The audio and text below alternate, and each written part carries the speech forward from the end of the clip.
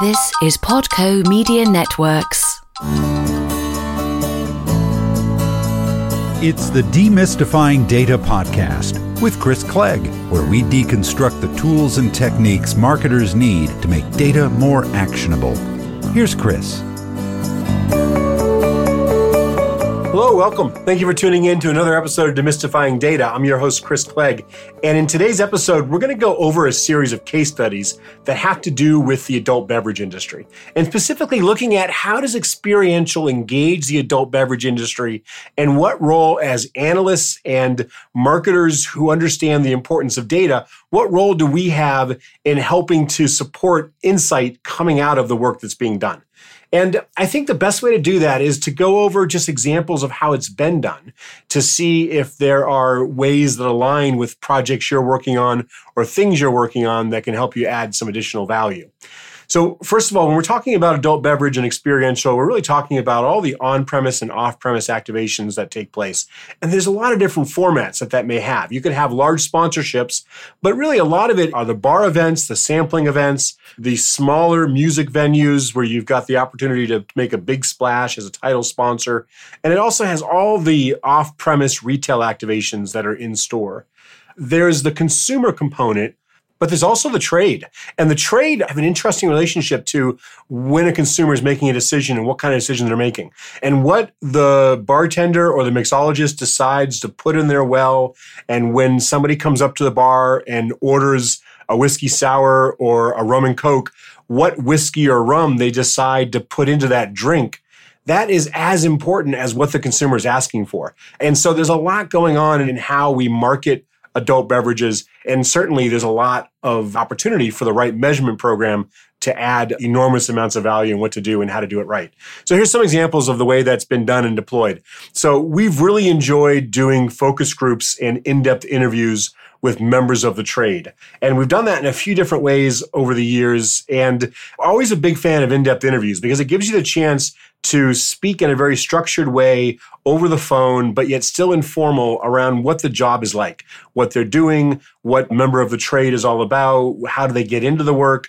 what's their goal in doing the work, the kind of account they work at, because you've got some bartenders that are working at accounts that are all about volume. You've got others that are all about the mixology and the nature of what's being delivered. And being able to talk to those folks about their job and how they think about different spirits and how they relate to those spirits. I mean, sometimes just the ease of how the packaging, how the bottle opens, or something as simple as the way it fits in the well is such a huge influence on them. But also, the bartender is sizing up their customer. They're looking at the person at the bar who ordered the rum and coke, and they're trying to get an understanding of what makes this person tick. What kind of consumer of rum are they? And are they going to appreciate a higher end rum in the drink, or are they going to find that additional expense annoying and feel like they were conned? And that kind of sizing up is an important part of what the bartenders do as well, because they want their patrons to have a great experience and they want them to enjoy themselves. And so having the chance to have a conversation with bartenders is incredibly valuable. But there's also the consumer side of that equation and understanding how consumers make decisions of what to order. And what's the difference between somebody who orders a rum and coke or somebody who orders a Bacardi and Coke? And what are the dynamics that are involved and what influence their decision? When do they make that decision? And so we've had the chance to do research around that as well and understand, what role does the bartender play? How do we get somebody to order the brand as a part of their drink as opposed to the category of spirit as a part of their drink? And we had the opportunity to do research in this area in a few different times, but one in particular, the method we used were these bounce backs cards. So we had brand ambassadors that were in the accounts, hundreds and hundreds of accounts on an ongoing basis, and they were distributing cards that were really just business style cards that were really designed to promote the social media accounts. And on the back of that card, we invited the people they engaged to go to a URL and to provide some feedback about the experience. And we did that in exchange for a chance to win or redemption, those kind of things. And what we found was over a short period of time, we were able to get about 300 plus, 330 or so responses. and we analyzed that data. And one of the things that we learned a whole bunch of stuff, but one of the key things we learned was that prior to an engagement, a consumer was about 1/3 of the time ordering by brand. So 38% of the time they reported that they ordered the drink by a particular brand. So they were looking for a Bombay Sapphire as opposed to gin and tonic. They're asking for a sapphire and tonic, those kind of things. And we really, as marketers of specific brands, we want to teach and train consumers about how much better the experience is going to be if they identify with a brand, find out what they like, and then make sure they get that in their drink and they order by name. And sure enough, after the brand ambassador engagement, we saw that this almost doubled to 60% reporting that they ordered by the brand name after they had the experience and the chance to engage the brand ambassador. So that's just an example of how we can use measurement techniques in a relatively simple way to get a clear understanding of the impact of experiential and how we're influencing the way consumers act. But we got to understand the way consumers think in the first place to know where we're having an impact on that thinking. And we used a similar methodology with those bounce back cards with the trade, because another program that we had the chance to work on, the brand ambassadors were a little bit of a higher education level on the spirits industry, and they were going into accounts, and their main focus was the trade directly and talking to the bartenders and getting a sense of what were they pouring, how did they feel about that, where they were at, and really knowing the different types of bartenders, different types of accounts, and working to help sell in the brands that they were championing. And there were dozens and dozens of ambassadors doing this across really thousands of accounts. And what we were able to do is we wanted to look at the impact of that and how that impact varied. And so we started by doing a national survey of bartenders across the country, really unrelated to this marketing. And we did that across a wide variety of brands, both from the manufacturing, the spirit, the category level, to understand what are the baseline opinions and assumptions about different types of products. So we had maybe these 5 different types of vodkas or these 7 different types of whiskeys and different manufacturers and the like. And so what was the baseline opinion about that? What was the likelihood of pouring? What was the feelings about the quality, the drinkability, the mixability, versatility, and overall opinion of these individual brands? And with those baselines, we were then able to compare how the ambassadors, how the trade that had the exposure of the ambassadors in this account relationship that the campaign was all about, how those bartenders were different than what these national averages were. And we were able to look at that difference over time and track that positive movement. And we did see a fairly consistent positive movement around how the trade increased their opinion of the brand and on all those attributes, drinkability, versatility, pour, value for price, those kinds of things. But what we found that was even more actionable and more interesting was that it was not the same for everybody. It definitely varied by type of bartender, by the type of account, and even by the category we were talking about, like rum versus whiskey versus scotch versus, say, tequila. And so we were able to piece together that variability. We were going to say, okay, these kinds of accounts, these categories of bartenders, these types of spirits, this is where there are risks and opportunity, and this is where there are strengths.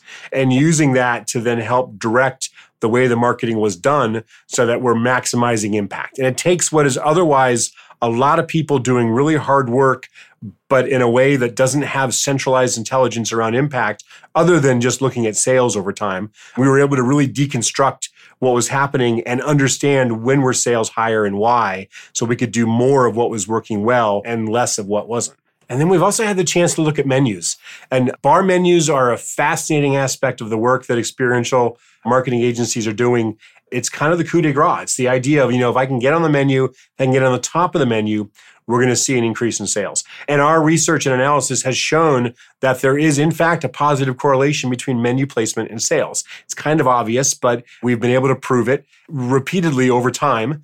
And also look at how menu placement varies across different types of drinks, different categories of spirits, and different manufacturers across the country. And so is Tito's winning the mule war? Or, what are the scotches that are felt as being most approachable in larger, in volume accounts, those kinds of things.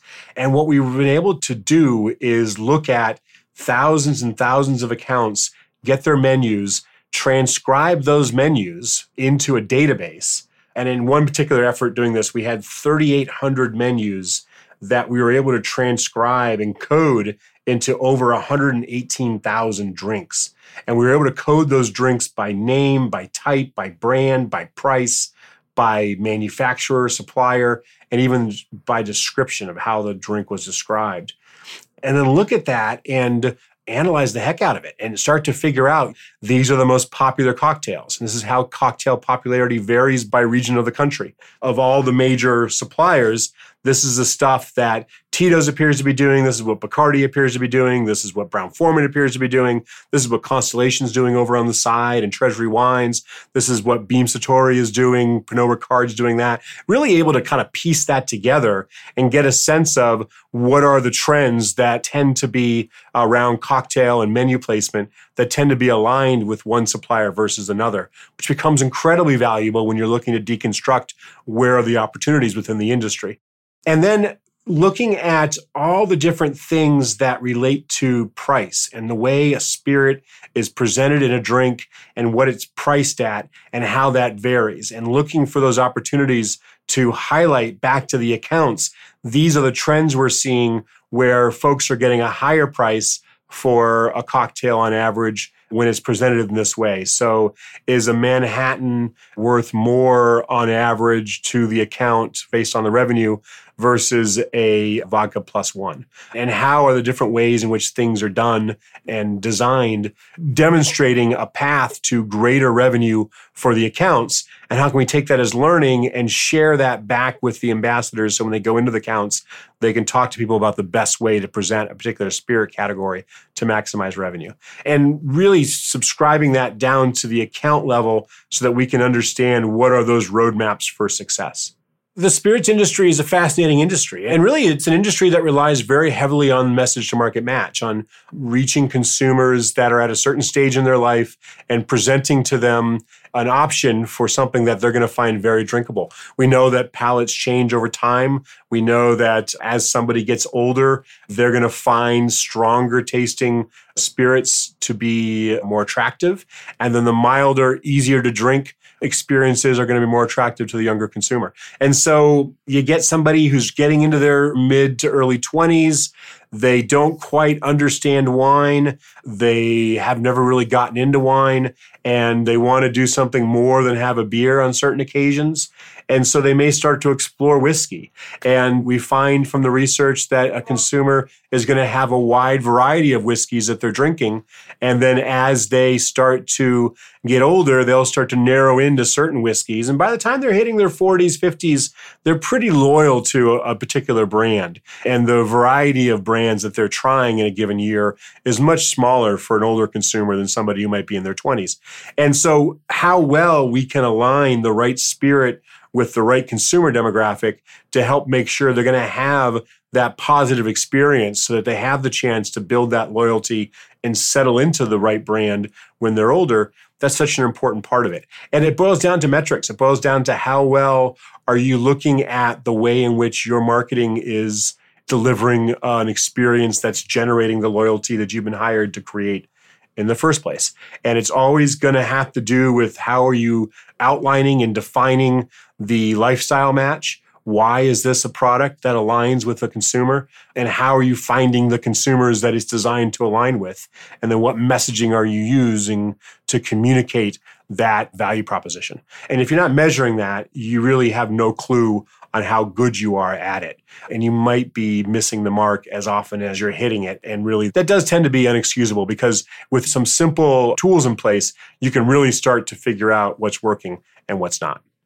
So that's a few sample case studies coming out of the adult beverage industry. Specifically, we talked a lot about spirits. We talked about how you engage what's going on with the trade, some top line aspects of what matters to the trade, and how we get feedback from them to engage them around what's working. We talked about consumers and how they make a decision on what to order when they're on premise and what we can do to better understand that and evaluate it.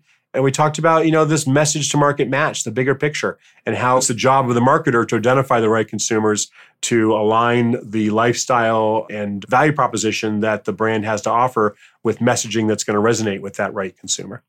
So hopefully this was valuable to you. I mean, our goal here is to give you bits of information, ideas, things that you can use in your own practices. And if anything that I said here is something you can steal, go ahead and steal it. Wish you all the best of luck. If you're not a subscriber, go ahead and subscribe. And if you haven't visited us lately, I encourage you to go to portma.com. We got a brand new website and we're starting to provide some more syndicated data products. So you don't have to outsource the entire measurement of a project to get data you can use in your recaps and data you can use to be comparable. We've been working in this industry for about 10 years and we've got hundreds of thousands of consumer interviews. We've organized that into a benchmarking database that we're starting to produce reports off of. And you can look at those reports. There's 15 of them available now up on the website, and you can start to look at those and see if any of those might relate to campaigns that you're in the middle of where the data in those reports can add value, helping you develop KPIs, helping you to understand what you can expect, and also giving you a point of reference to compare what you're doing so you can see if you're above or maybe below average. And more importantly, how that variation aligns with the choices you made so you can do more of what's working better. Thank you so much. I hope you're having a fantastic day, and I look forward to speaking to you again soon. Take care. Bye-bye. Tune in next time as Chris Clegg continues demystifying data. Meantime, head over to demystifyingdata.co to learn more.